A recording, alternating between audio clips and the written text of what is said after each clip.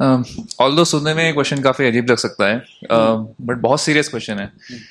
क्या उस टाइम के किसी कंटेम्प्रेरी लीडर ने या फिर किसी ने भी ऐसी बात कही थी कि was there any kind of study कि was Gandhi really mentally stable? On his mental stability, I haven't come across in my research on Gandhi. But yeah, I largely, broadly concur with you. No, because यहाँ बैठे मेरे ख्याल से काफी लोग सोच रहे होंगे, how can such a tall leader ignore all these things? Only answer could be he was deaf by his one ear, or he was mentally unstable. Yeah, that could be an answer too. So Could be a combination of all the reasons. A lot of Muslims who butchered Hindus in Malabar were given pension in independent India, both by UPA, the UDF and the LDF governments in Kerala. And they were called freedom fighters, and the Hindu taxpayers were actually funding pensions to these Muslims who killed Hindus. Yeah, absolutely. That's why they have whitewashed it as Malabar Rebellion. Another point I wanted to add was that this during this the Khilafat thing. So there was a big movement in North India as well to fight for Turkey. To fight for Turkey. Yeah.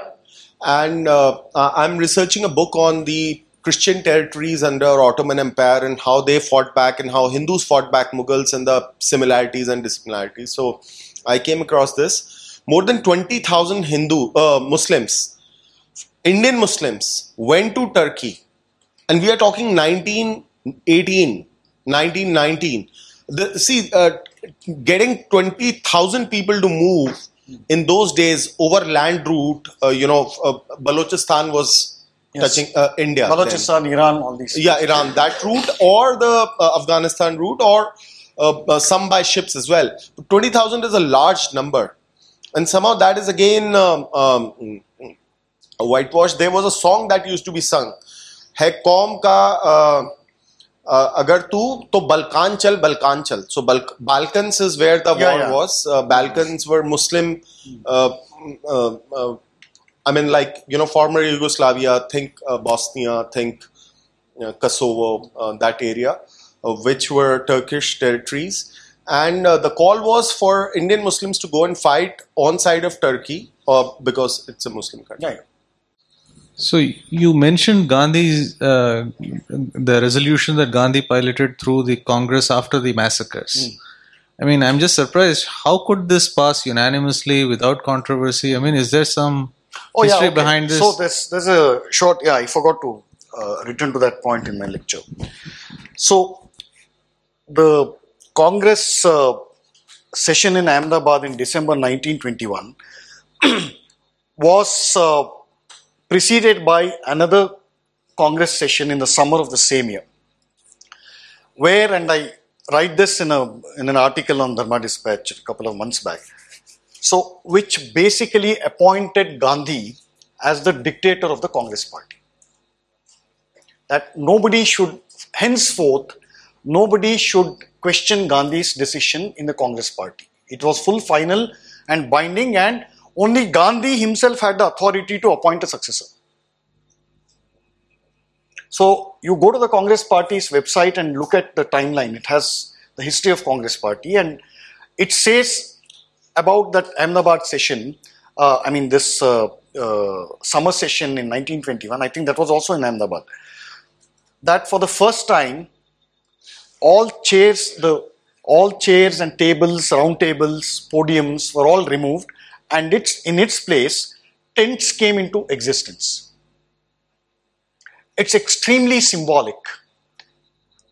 When you have a table, a round table, whatever, it signifies a culture of debate and dissent and argument.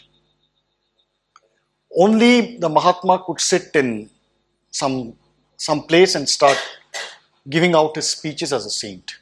So after that, and who was the president at that time? Chittaranjan Das was the president, but the British had put him in jail just a few months back. So they got a dummy Muslim candidate and put him as the Congress president, who ratified Gandhi's appointment as the virtual dictator of the Congress party. After that, that is when he became the supreme power. So, after that, how was Subhash? He was duly elected, right? This happened in 1938. Bose, expelling from the party. They call it resignation, but it was expulsion, humiliation. How did that happen? Throughout its entire history, once Gandhi became the de facto leader, he was doing backseat driving. So how will they not pass? A recent rise in multicultural society in Europe, if in due course of time, and I hope I'm not being too far-fetched, if in due course of time Europe falls, or part of Europe falls to Islam. Part of Europe falls to Islam. It's already fallen. Then how should India respond, and how will it affect India? I don't think it's any of India's concern at the moment to bother about problems that other countries are facing. That's my personal take. Sandeep, since you come from that part of the country, presumably South Karnataka or maybe North Kerala. Bangalore. Yeah, Bangalore. How come so many people died in Kerala? All Hindus, right? And still Kerala, either it is Congress or LDF. That you have to ask. No, I'm asking you because you would have some kind of an inkling into the psychology of those. I'll answer this in a different way. Okay, you take the map of Kerala, you bisect it. Okay, take Thrissur as the center point. North of Thrissur is completely green flags.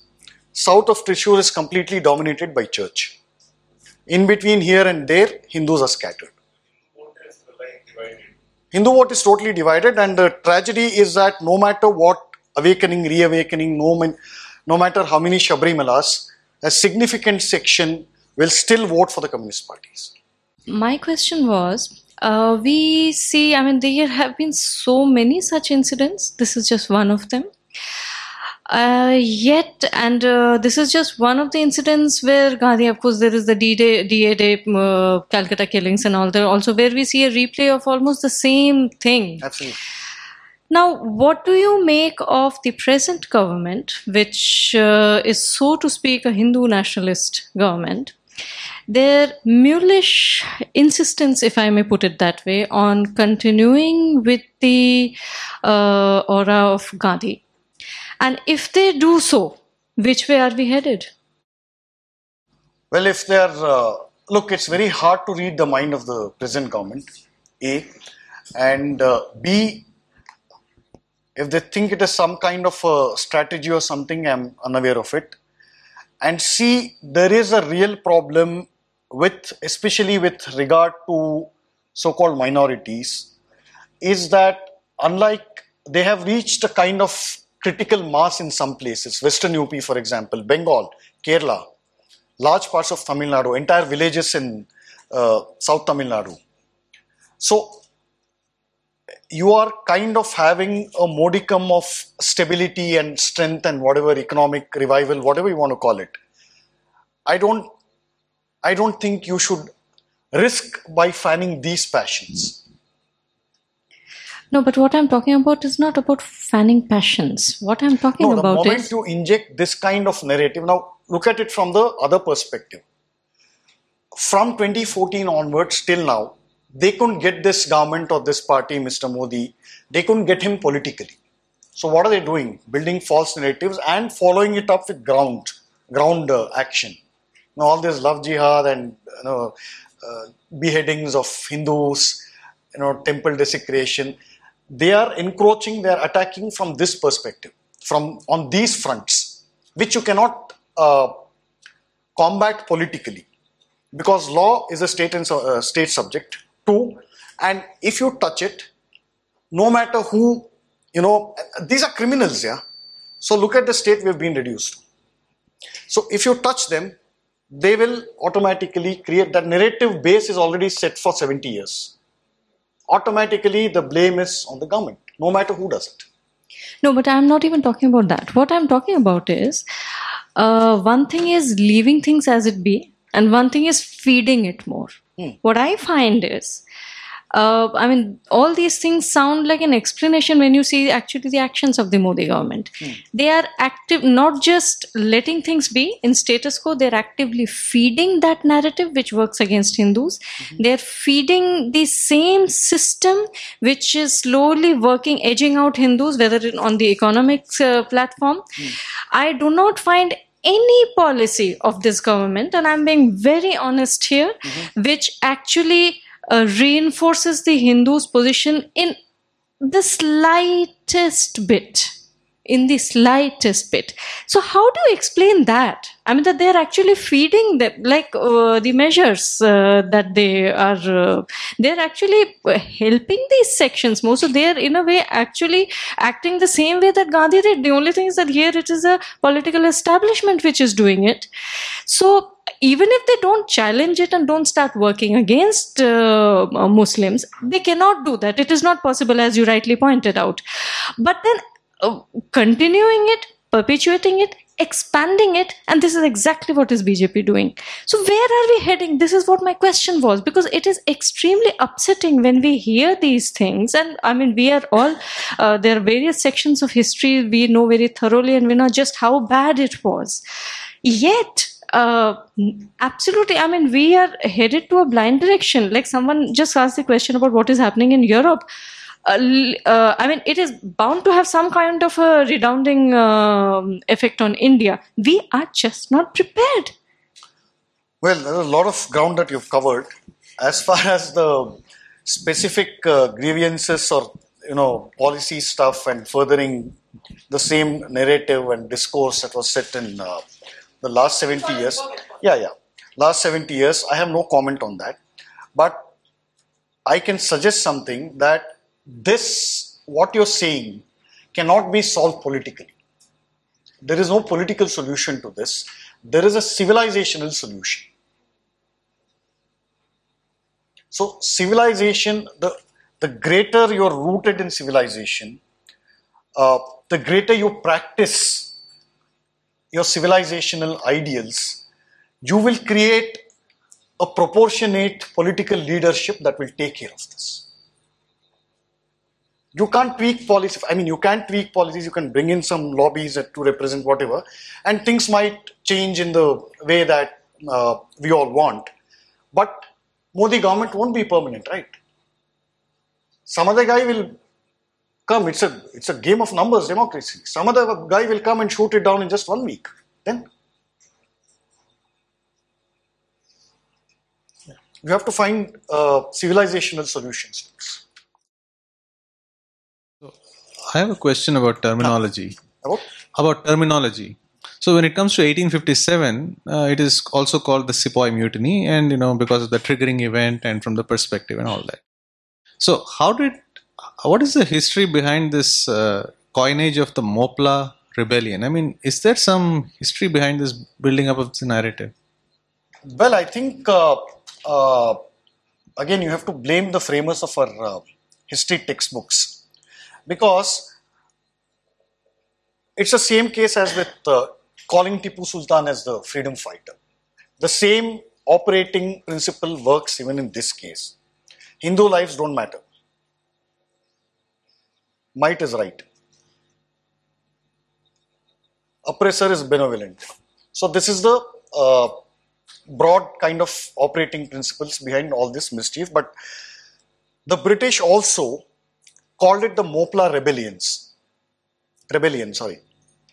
That, they were called Mopla rebels by the British.